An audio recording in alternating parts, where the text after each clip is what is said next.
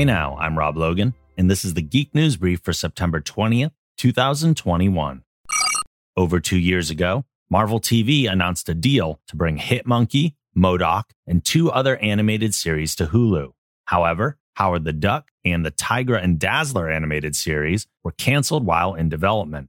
Hitmonkey survived the axe, however, and will soon join MODOK on Hulu, debuting on November 17th.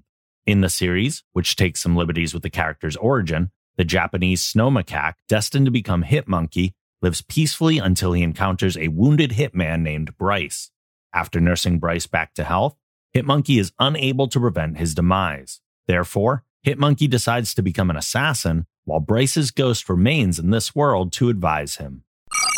SpongeBob SquarePants and Patrick Star will stumble through a Rick and Morty-esque multiverse in an upcoming adventure game, SpongeBob SquarePants: The Cosmic Shake. Announced by developer THQ Nordic, the game is coming soon to Nintendo Switch, PS4, Xbox One, and Windows PC.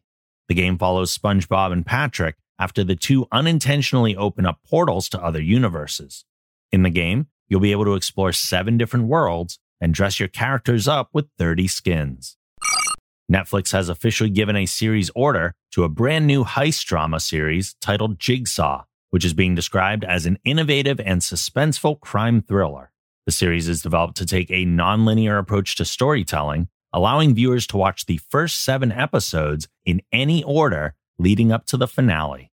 Emmy-nominated actor Giancarlo Esposito has signed on for the leading role of Leo Papp. He joins a cast of Paz Vega, Rufus Sewell, and Jai Courtney, among others.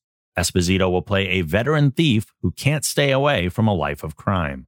Jigsaw is loosely based on a real story in which $70 billion in Wall Street bonds were at risk due to floodwaters caused by Hurricane Sandy.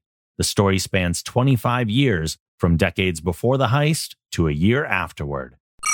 That's it for this edition of the Geek News Brief. Make sure to check out our other podcasts on the Geek Generation Network over at thegeekgeneration.com.